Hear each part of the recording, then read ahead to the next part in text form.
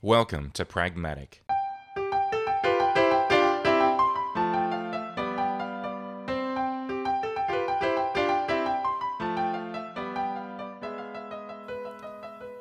Pragmatic is a discussion show contemplating the practical application of technology. By exploring the real-world trade-offs, we look at how great ideas are transformed into products and services that can change our lives. Nothing is as simple as it seems. Pragmatic is part of the Engineered Network. To support our shows, including this one, head over to our Patreon page. And for other great shows, visit engineered.network today. I'm your host, John Chidgey, and today I'm joined by Vic Hudson. How you doing, Vic? I'm good, John. How are you, man? I am very well, thank you. And there's a reason I'm very well is because I'm finally, after all this time, going to talk about one of my favorite pastime activities. Do you like roller coasters? I do. I mean, I know there are people that don't, but I don't meet too many of them. Roller coasters are so much fun, and one Not of so my much a problems fan is of the old wickety wooden style anymore, but I like these new solid steel tube constructed ones. But yeah, I like them. yeah, and I'll say go Disney, and there's a reason for that. So, okay, let's just before I get into the history and everything, I'm just curious. How old were you, and what was the first roller coaster that you ever went on?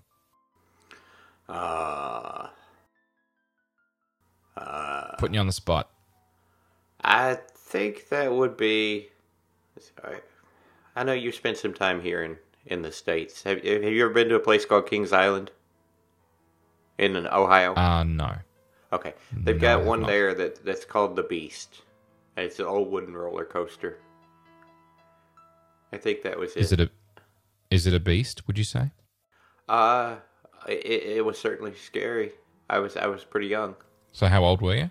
I want to say somewhere in the 6 to 10 range, maybe. Cool. How many times did you go on it? A few, Okay. a few. If my memory serves correctly, my parents took me to this amusement park. If my memory serves correctly, we rode it at least 2 or 3 times that day. And there were some other roller coasters there at the park too, but that's the one that really stood out. All right, cool. Well, my first And then I've had lots of other fun ones over the years, but that's probably the first. okay. So when so we have the carnival when it comes to town, the local show. I think we've talked about this previously. And they would have the bolt together rides, and they're not exactly like a roller coaster. They sort of are, but it's like one little carriage. Yeah. Like one person sits in it, maybe two. And it sort of goes around this very compact track, and it doesn't go very high. And there's, you probably what sort of what I mean.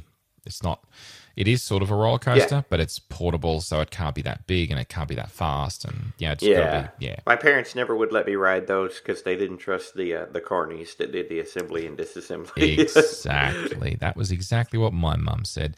So I saw those but never went on them. But the first roller coaster I ever saw, keeping in mind that I'm quote unquote a country boy, if you can consider Rockhampton a country town, some people do, some people don't. 65,000 people, I don't think it qualifies as being a country town. Like Barcaldine that has a population of about 1,000, that qualifies as a country town. And even then, I'm sure that someone from, I don't know, Charleville, that has like a population of 350, so now that's really a country town. And then someone from, I don't know, Birdsville that has a population of 100, would say, no, that's not really a country town. Anyway, never mind. Everything's relative, isn't it? So, all right. Mm-hmm. Okay, back with me again. I went on one of my tangents there. The World Expo in 1988 was the first time I ever left Rockhampton for any significant distance. I mean, I'd been to Gladstone, I'd been out to Mount Morgan, I'd been up to Mackay. Actually, had I been? No, I went to Marlborough, and I went obviously to Yapunimi Park on the coast.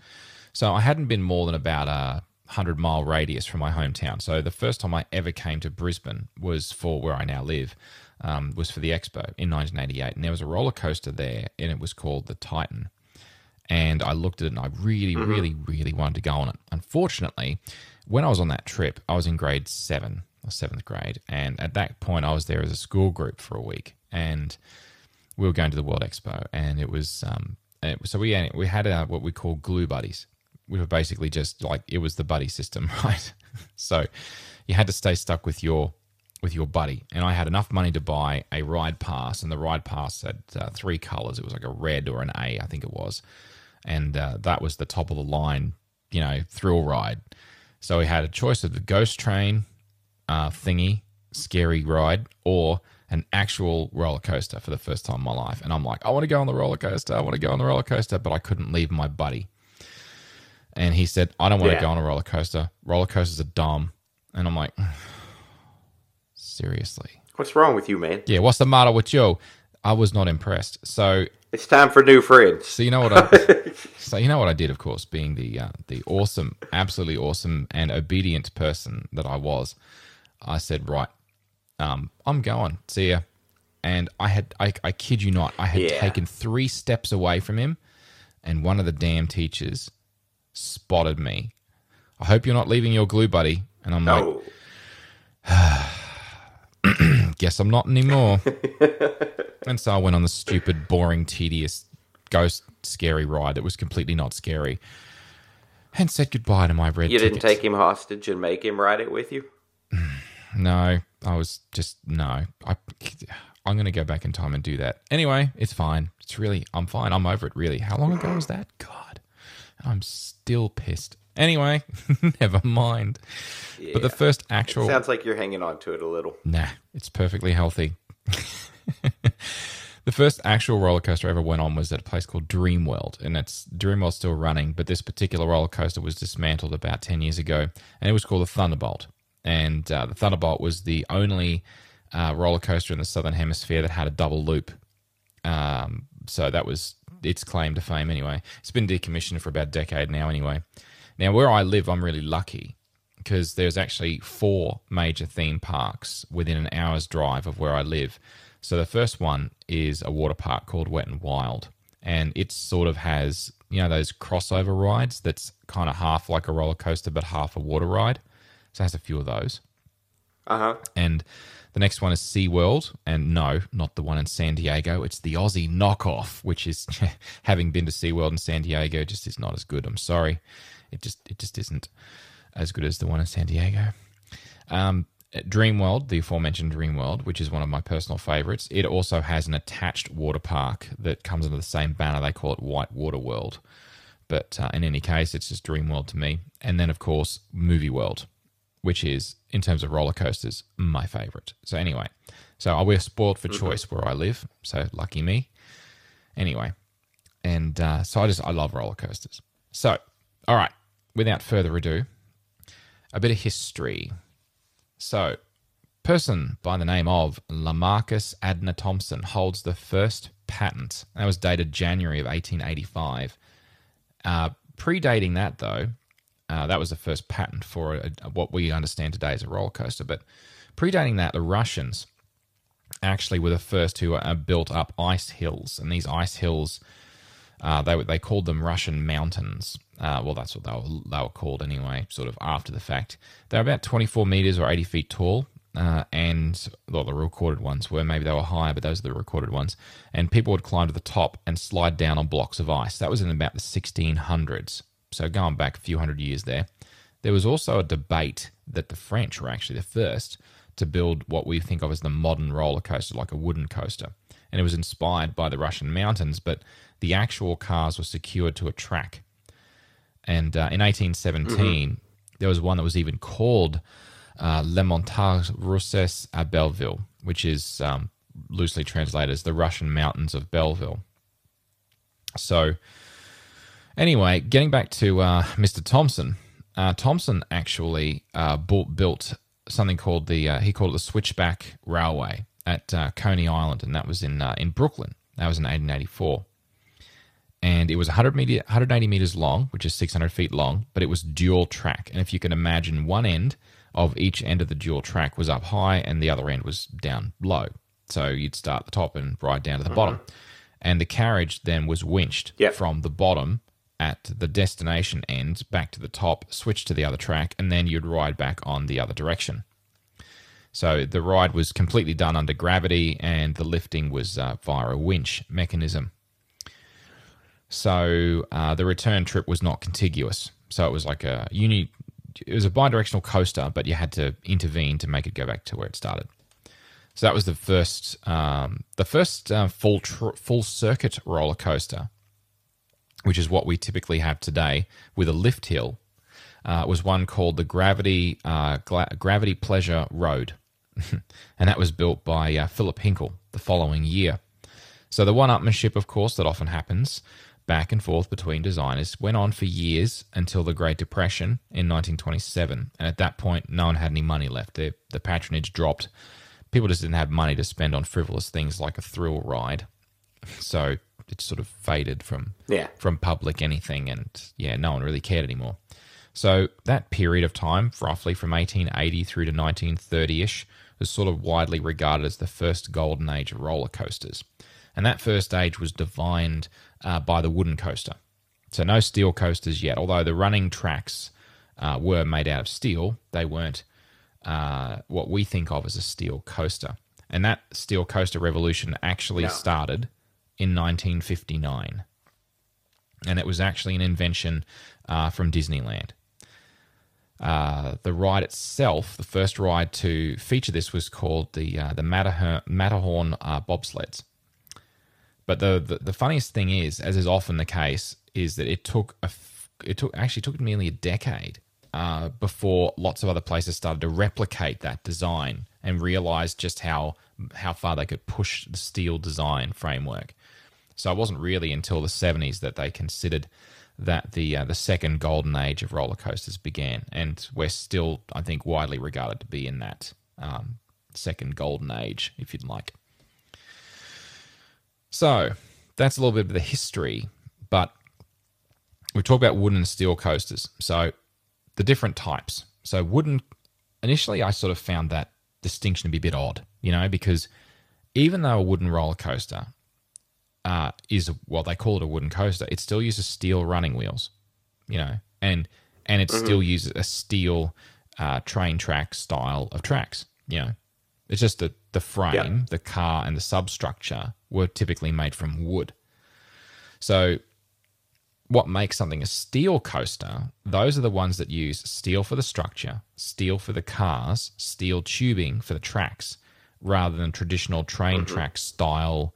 So, like if you did a cross-section, if you cut a piece of train track, in half, it sort of looks like the letter I, like the profile. So that's what they refer to in civil engineering as an I-beam.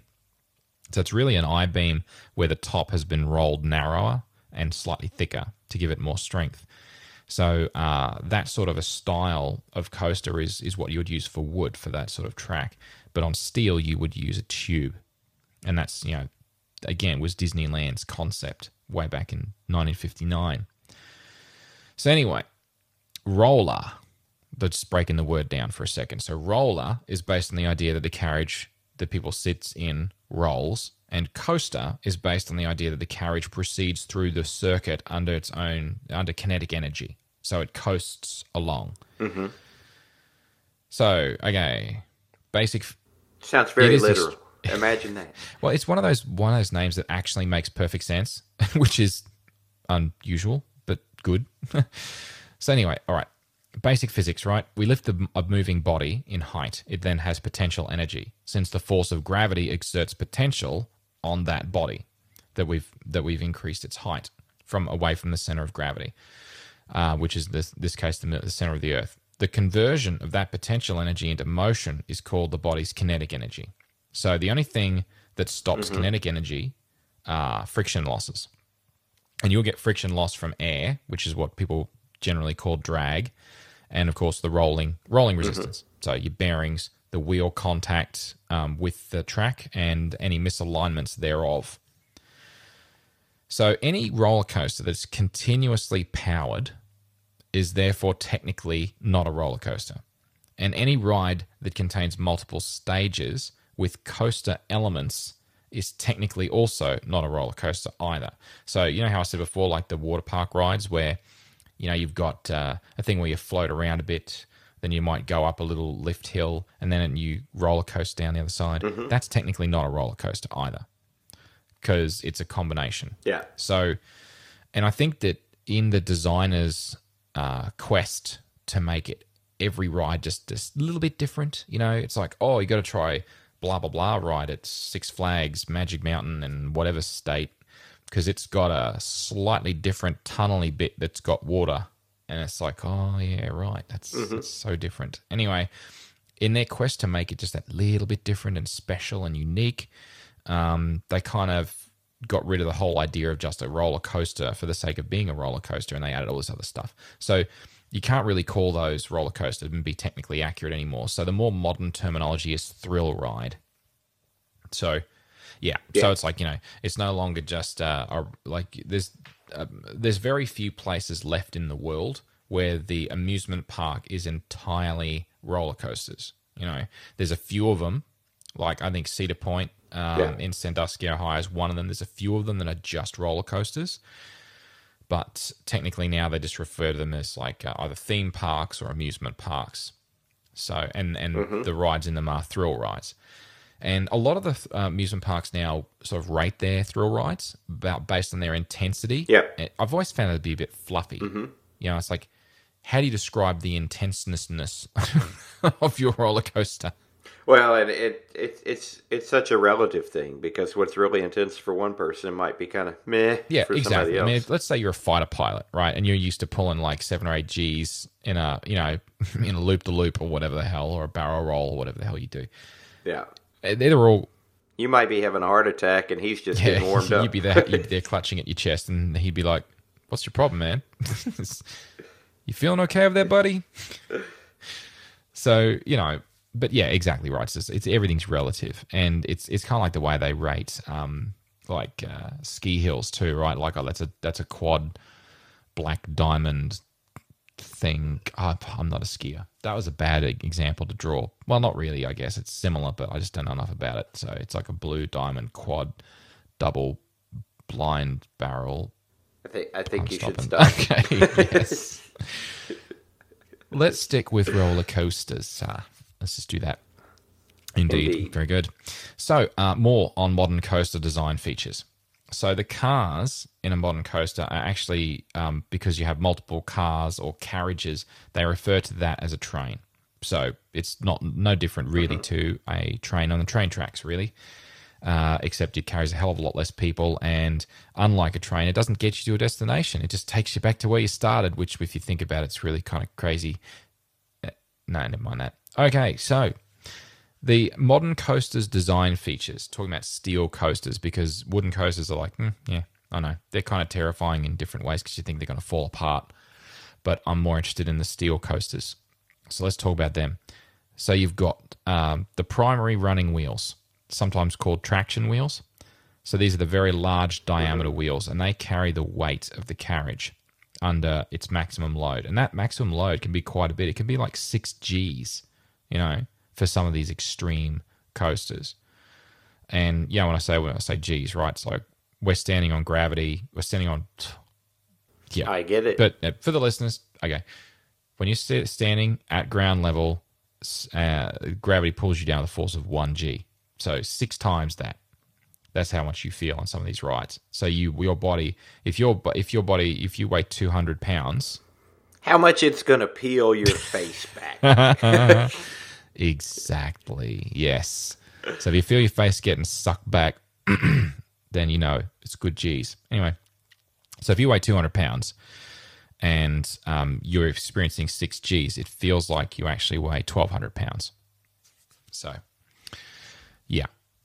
Anyway, the next kind of wheels, sticking to wheels, are the upstop wheels, which is a really crazy name. Some people call them under friction wheels, but these are the ones that clamp over the top of the rail. So they're directly opposite the running wheels. So imagine you've got running wheels. So the carriage sits on the track with the running wheels underneath. So there's a clamp that goes around either the outside or the inside, like a steel clamp, and the upstop wheels actually come in underneath. So they're directly in line. They're directly opposite each other. And they essentially clamp the carriage firmly to the track. And they're usually the smallest set of wheels because they're usually not in contact with the track. They're only there so that when it goes up and over and you start getting negative Gs, where you're starting to fly off the tracks, that they stop it from flying off the tracks. And hopefully your harness stops you from flying off out of the carriage. That's a bad result if that happens. For those good fun barrel rolls. Yeah, exactly. Barrel rolls, or if you've got like a slow section where you go upside down for any reason. So the third kind of wheels are side friction wheels. And these ones I always find interesting, because the thing is that if you've got two tracks and you've got upstop wheels and you've got running wheels, what stops the carriage from shifting too much to the left or right? Because, well, if it does, then you're going to lose contact with the track. So these are what the side friction wheels are there for. They keep it centered precisely between each of the physical tubes.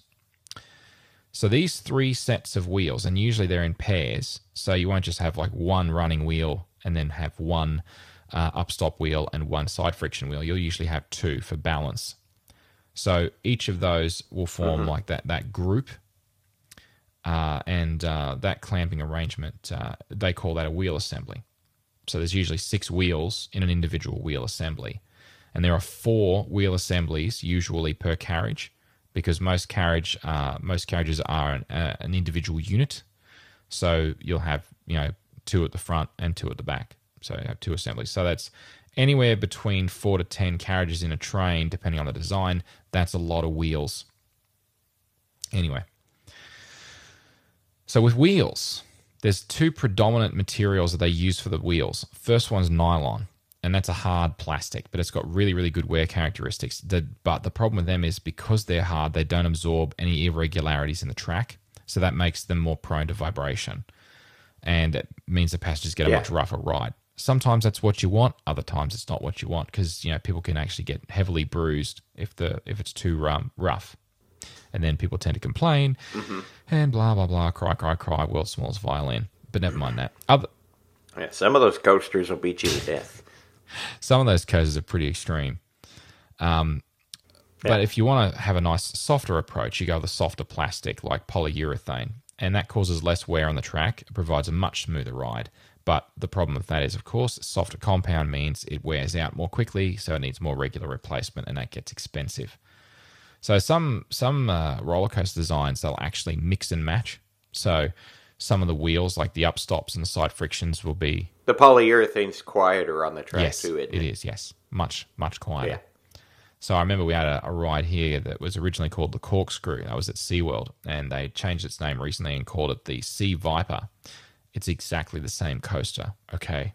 But anyway, never mind. So anyway, and then I think they shut it. So that was that. They're not fooling you. Me for a second. Whatever. Anyway, and it was really, really, really smooth. And I always wondered why. And then I did my research and figured out, oh, that's why. There you go. It's because they use polyurethane wheels on it. Anyway, all right. So I found this really cool website, and it's not Wikipedia. It's Coasterpedia. There's a link in the show notes.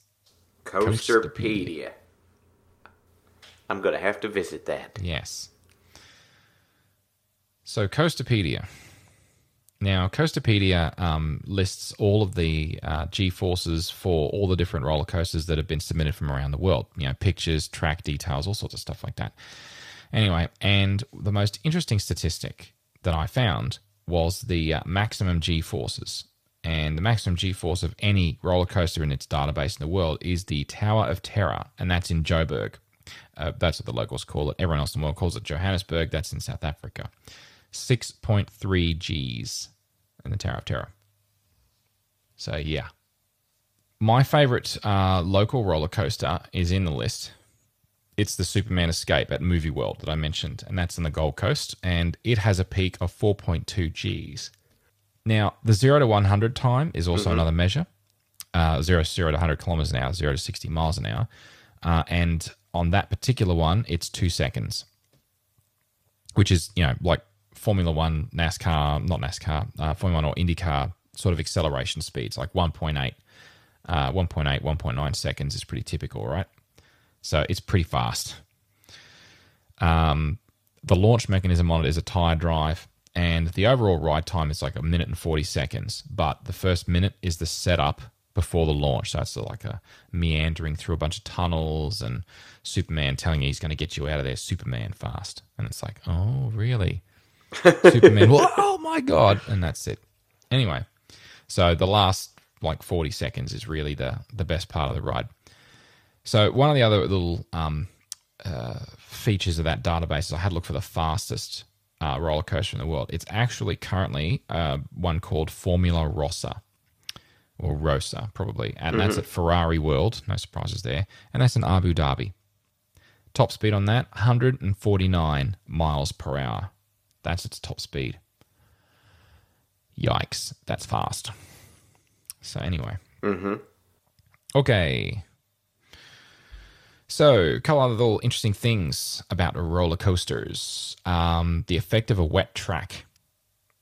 And the thing is that when they design a roller coaster, it has what they call a cycle time. And the cycle time is how long it takes to unload the coaster, load the coaster, and then do a circuit and basically complete the exactly ride. Wash, rinse, and repeat. Things can get more complicated if you've got like more than one car in the circuit, but most roller coasters that I've been on are single car. Some of them will have a second car in operation. So the idea is that you load one car, get it going, and then whilst it's doing its circuit, you then load up the second car. Or so you can sit another behind it. Exactly. And some of them have also got like essentially a multi-stages. So one block section. So let's say you might have like a pause point halfway along, where if you've got multiple cars in the circuit, if it banks back, you don't enter the next section until it's safe to do so. Like you've got multiple blocks. So anyway, so the effect of a wet track is that when they do these designs, they design the cars to go through the circuit in a certain period of time because the physics is the physics. So assuming your running wheels are operating correctly, assuming that your track is dry and that you have the maximum load applied to all of them, which is, of course, the biggest problem, is your maximum loads. Because under maximum load, so the heaviest of all of the passengers in all of the unit, of all of your carriages, once you lift that up the top of the lift hill and let it go, that is going to be the maximum speed you're going to get, because the heavier it is, the more momentum it's got, the faster it will go.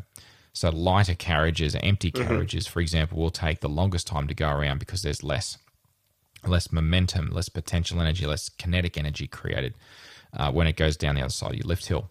So what they'll do, though, is when they start a theme park in the morning, is that they will run each of them on a dry run.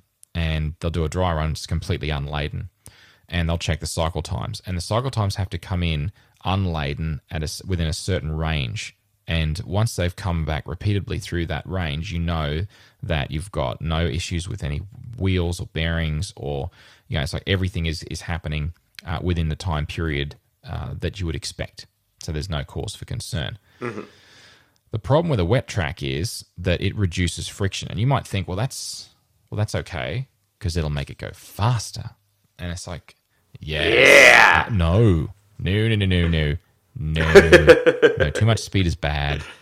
And the problem with that is, of course, that the faster you go, the more strain it puts on the track. So it reaches a point at which you can't actually safely do it without flying off the track or damaging the track, or, just as importantly, injuring one of the people on the ride.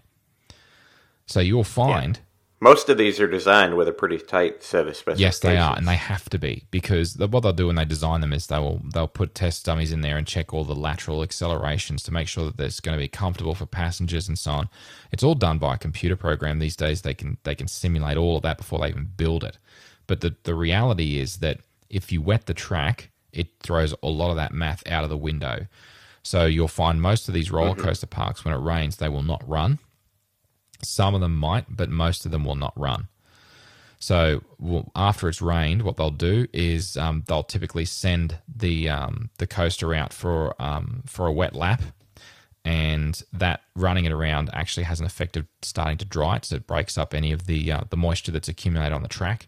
And as it comes around, and it heats the track up too, doesn't it? Yes, it does. So it'll push some of the water out the way. It'll spread some of it out, disperse some of it, heat it up a little bit. It'll just basically, pre-dried, as it were.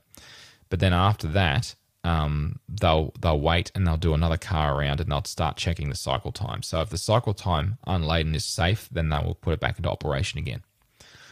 So yeah, not as simple as you'd like it to be, but got to stay safe. So I talked a little bit before about lift hills, right? That's not the only way to do it, of course, but it is by far the most common way to do it. So a lift hill, of course, if for those that don't know, a lift hill is essentially you get on your roller coaster and it goes clickety-clack, just going down the track. And then it goes on. Yeah, this nice suspense building. Yeah, and then you reach this chain lift, and the chain lift starts pulling you. So it usually connects on under the carriage if it's a sit down or stand up coaster, and it just gradually pulls you up this very steep incline, and you sort of get pushed back into your seat or whatever. And as you're going up, you're getting higher and higher, and it usually has a bunch of these. I'm struggling for the technical name, but they are essentially a series of steel flaps, and the steel flaps are like they're a safeguard, so that if the chain lets go for some reason, that the roller coaster can't actually roll backwards, and that would be a bad outcome. They also contribute to the nice suspense building. Yes, exactly building. What I was. Because as you're going up, it goes chick chick chick That's chick it. chick chick. That's it. Because it's like, just in case you didn't think that you were, going up, and this is a big deal. In case you forgot where you were. These will remind you. And then, of course, you've got the ominous when the kiclinks finish and you get to the top of the lift hill. Kicklink, kicklink. Yeah. And you're like, uh-oh. The kiclinking stopped. Oh, man. And then, of course, there is the... after the lift hill comes the famous first drop, right? And as many a roller coaster designer will tell you, any idiot can create a ride that has an amazing, mind-blowing first drop when you've got the maximum amount of kinetic energy. The trick is not having a great first drop. It's actually maintaining the rider's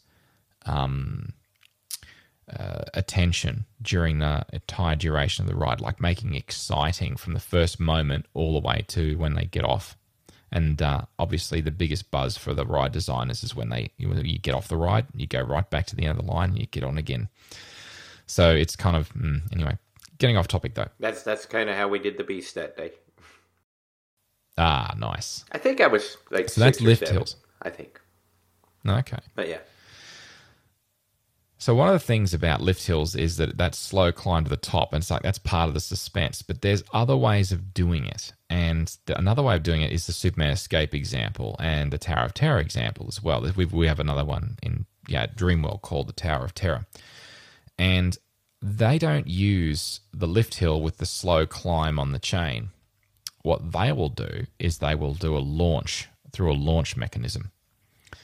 So the launch mechanisms vary. But you've got counterweight and through a catapult mechanism, through a series of counterbalances.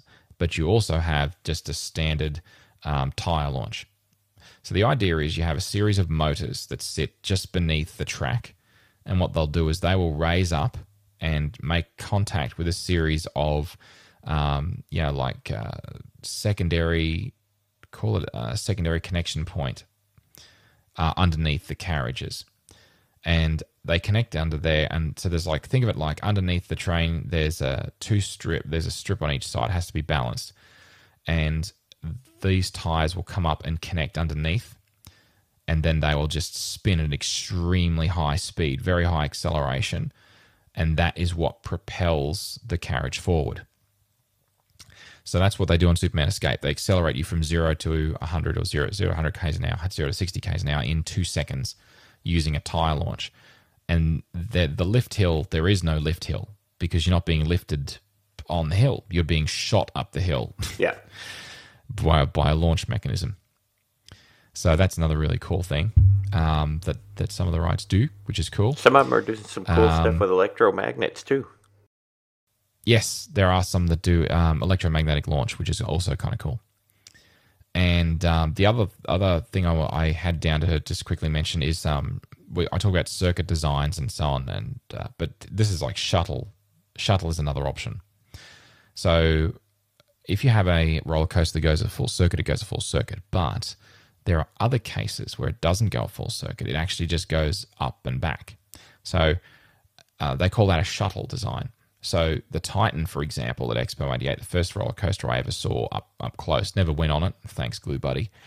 It's still not bitter. Basically, it has two lift hills. So one lift hill on one side. So you basically you get on in a carriage in the middle of the roller coaster track, and what it does is it winches you up one side of a lift hill, and you get to the top. And at that point, it then lets you go and you go backwards. So as you go backwards through the ride, it then goes and takes you through a couple of loops in reverse, and corkscrew or whatever else, barrel roll like you were saying, and then whatever momentum is left gets you part of the way up the lift hill on the other side of the track. Yeah. And then what they do is it grabs the carriage and pulls it the rest of the way to the top, and then lets you go and you go through the same thing but in the other direction. And then eventually it lets you stop back in the middle again.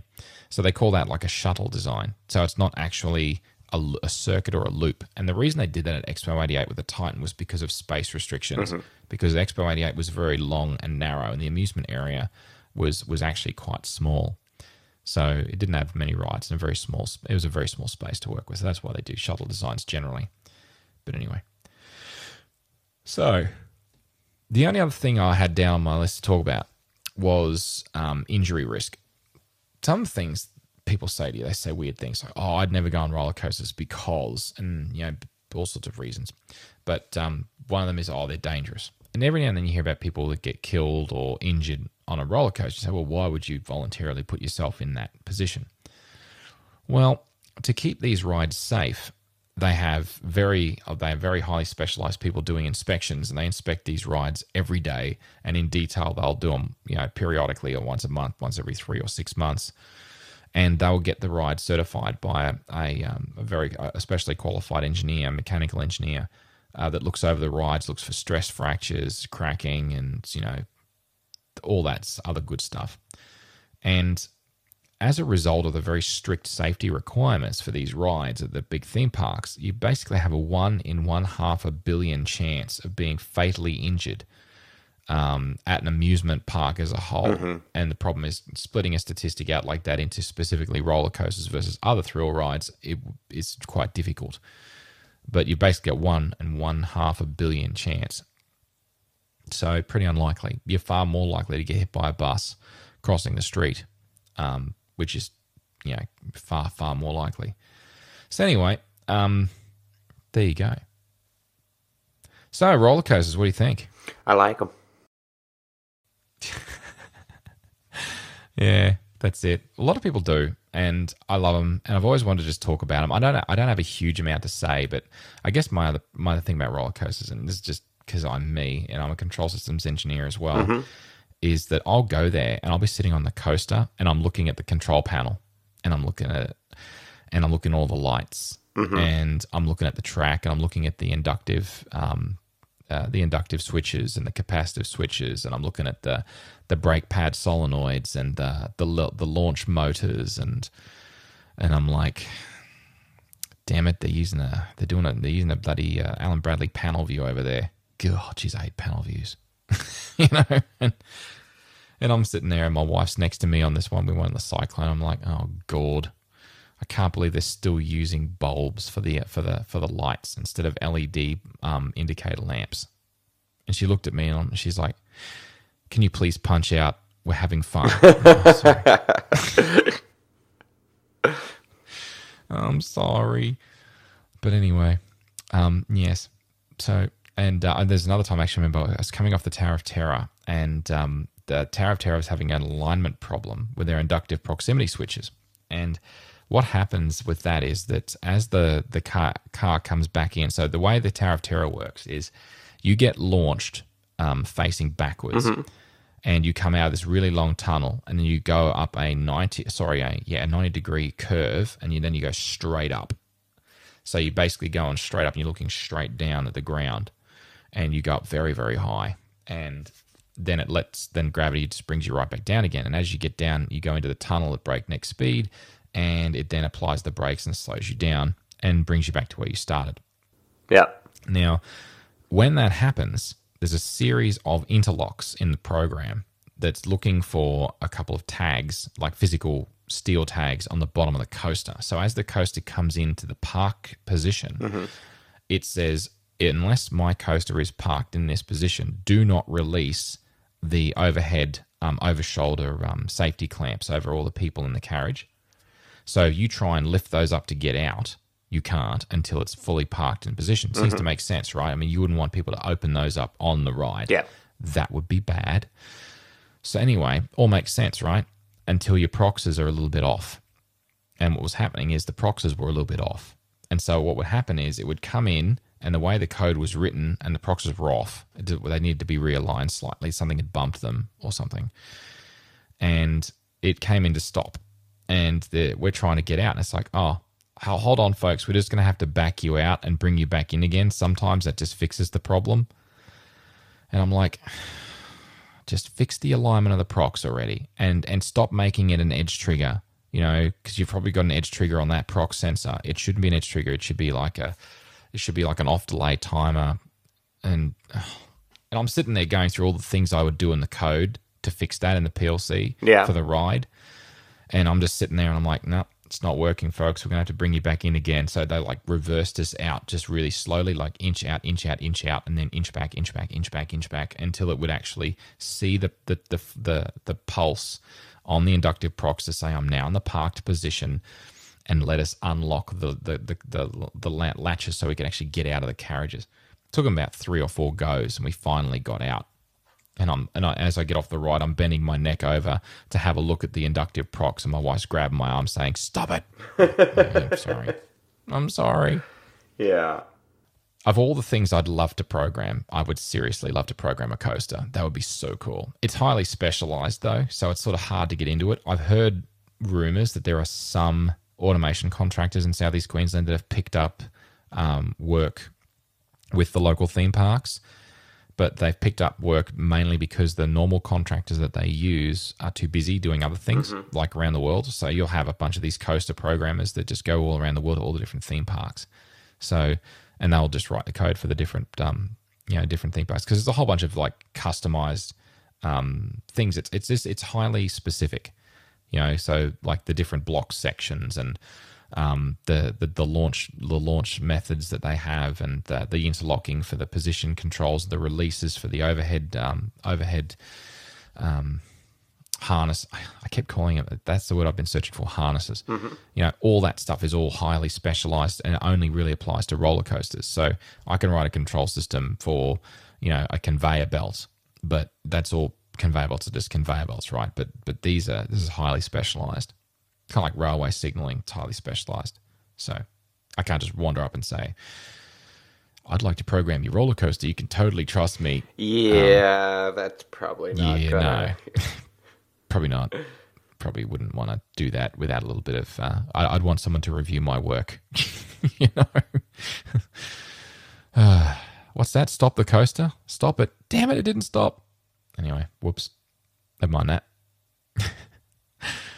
Oh dear. Anyway, so that's all I had on roller coasters. What do you reckon? Does it make you want to go on a coaster? It does. Me too. I want to go back to the theme park, or my theme park. We had annual passes and we let them lapse because they were getting a bit expensive. I'm like, nah, that's enough. Yeah. So we're going to have a break from... Yeah. Well, you got to, if you're going to do the pass thing, you got to really go to get your value out of it. Yeah, exactly. That was our problem, is that we weren't making enough time to go. So we kind of stopped going, and that was unfortunately that. And so it came time to renew them. We got a good deal on them like a year ago, and it's like, no, they're switching to monthly payments. They're jacking the price up, and we're like, I'm not interested in that. So we killed that. That was that. I usually go, we might take a trip to the amusement park once every couple of years at the most. When I was younger, we used to go a little more frequently. Mom was a huge roller coaster fan. So cool. we would go at least every other year. We would take a trip, and a lot of years we would go every year. We'd take a trip over the summer. As Okay. an adult, though, I don't go quite as often. Yeah. It's like the kids give you an excuse to go. So, Somewhat, like, yeah, but just, I don't know, busy life. yeah. No, like I said, the thing with us is that any one trip to a theme park can get quite It expensive. can.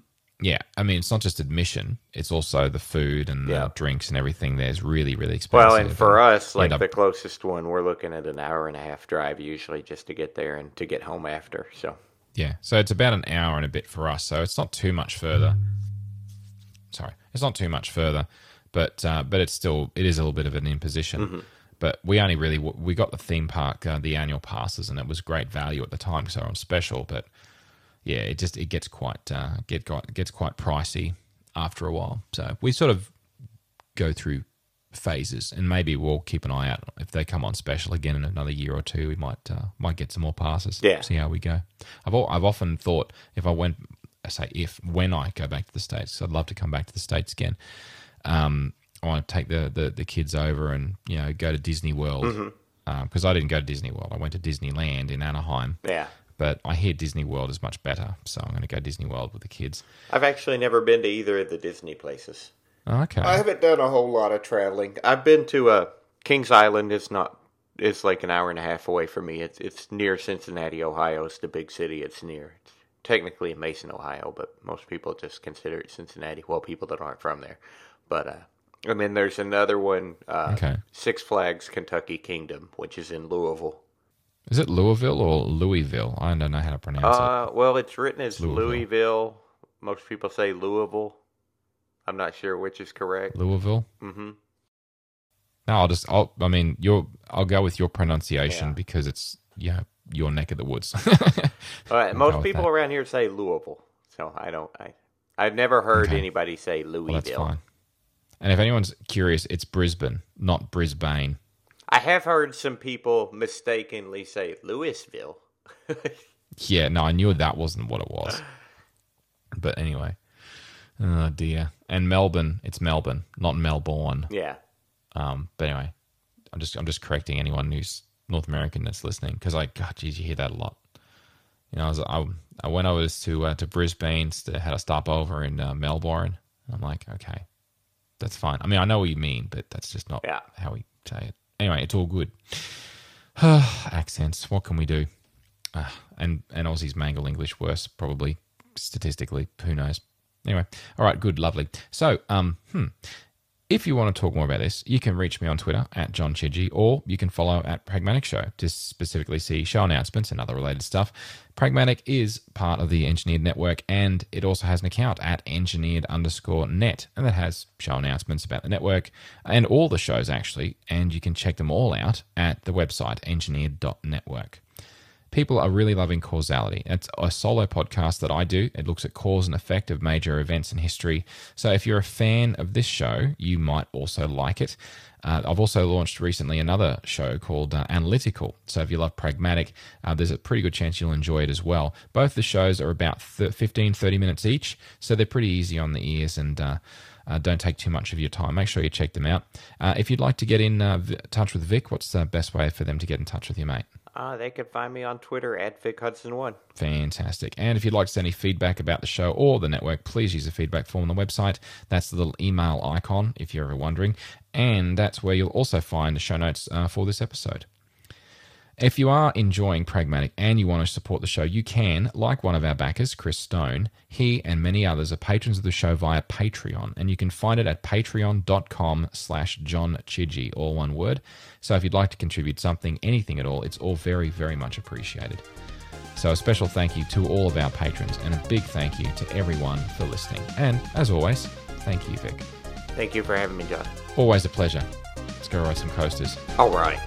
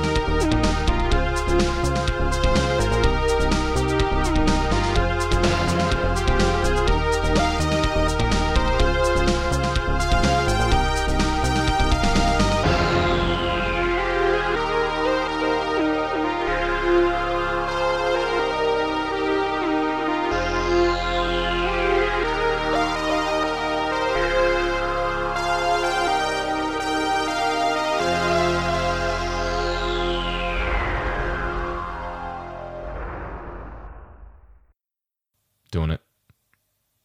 Have you done it yet? Have I done what yet? Ridden a coaster in the 30 seconds since I asked.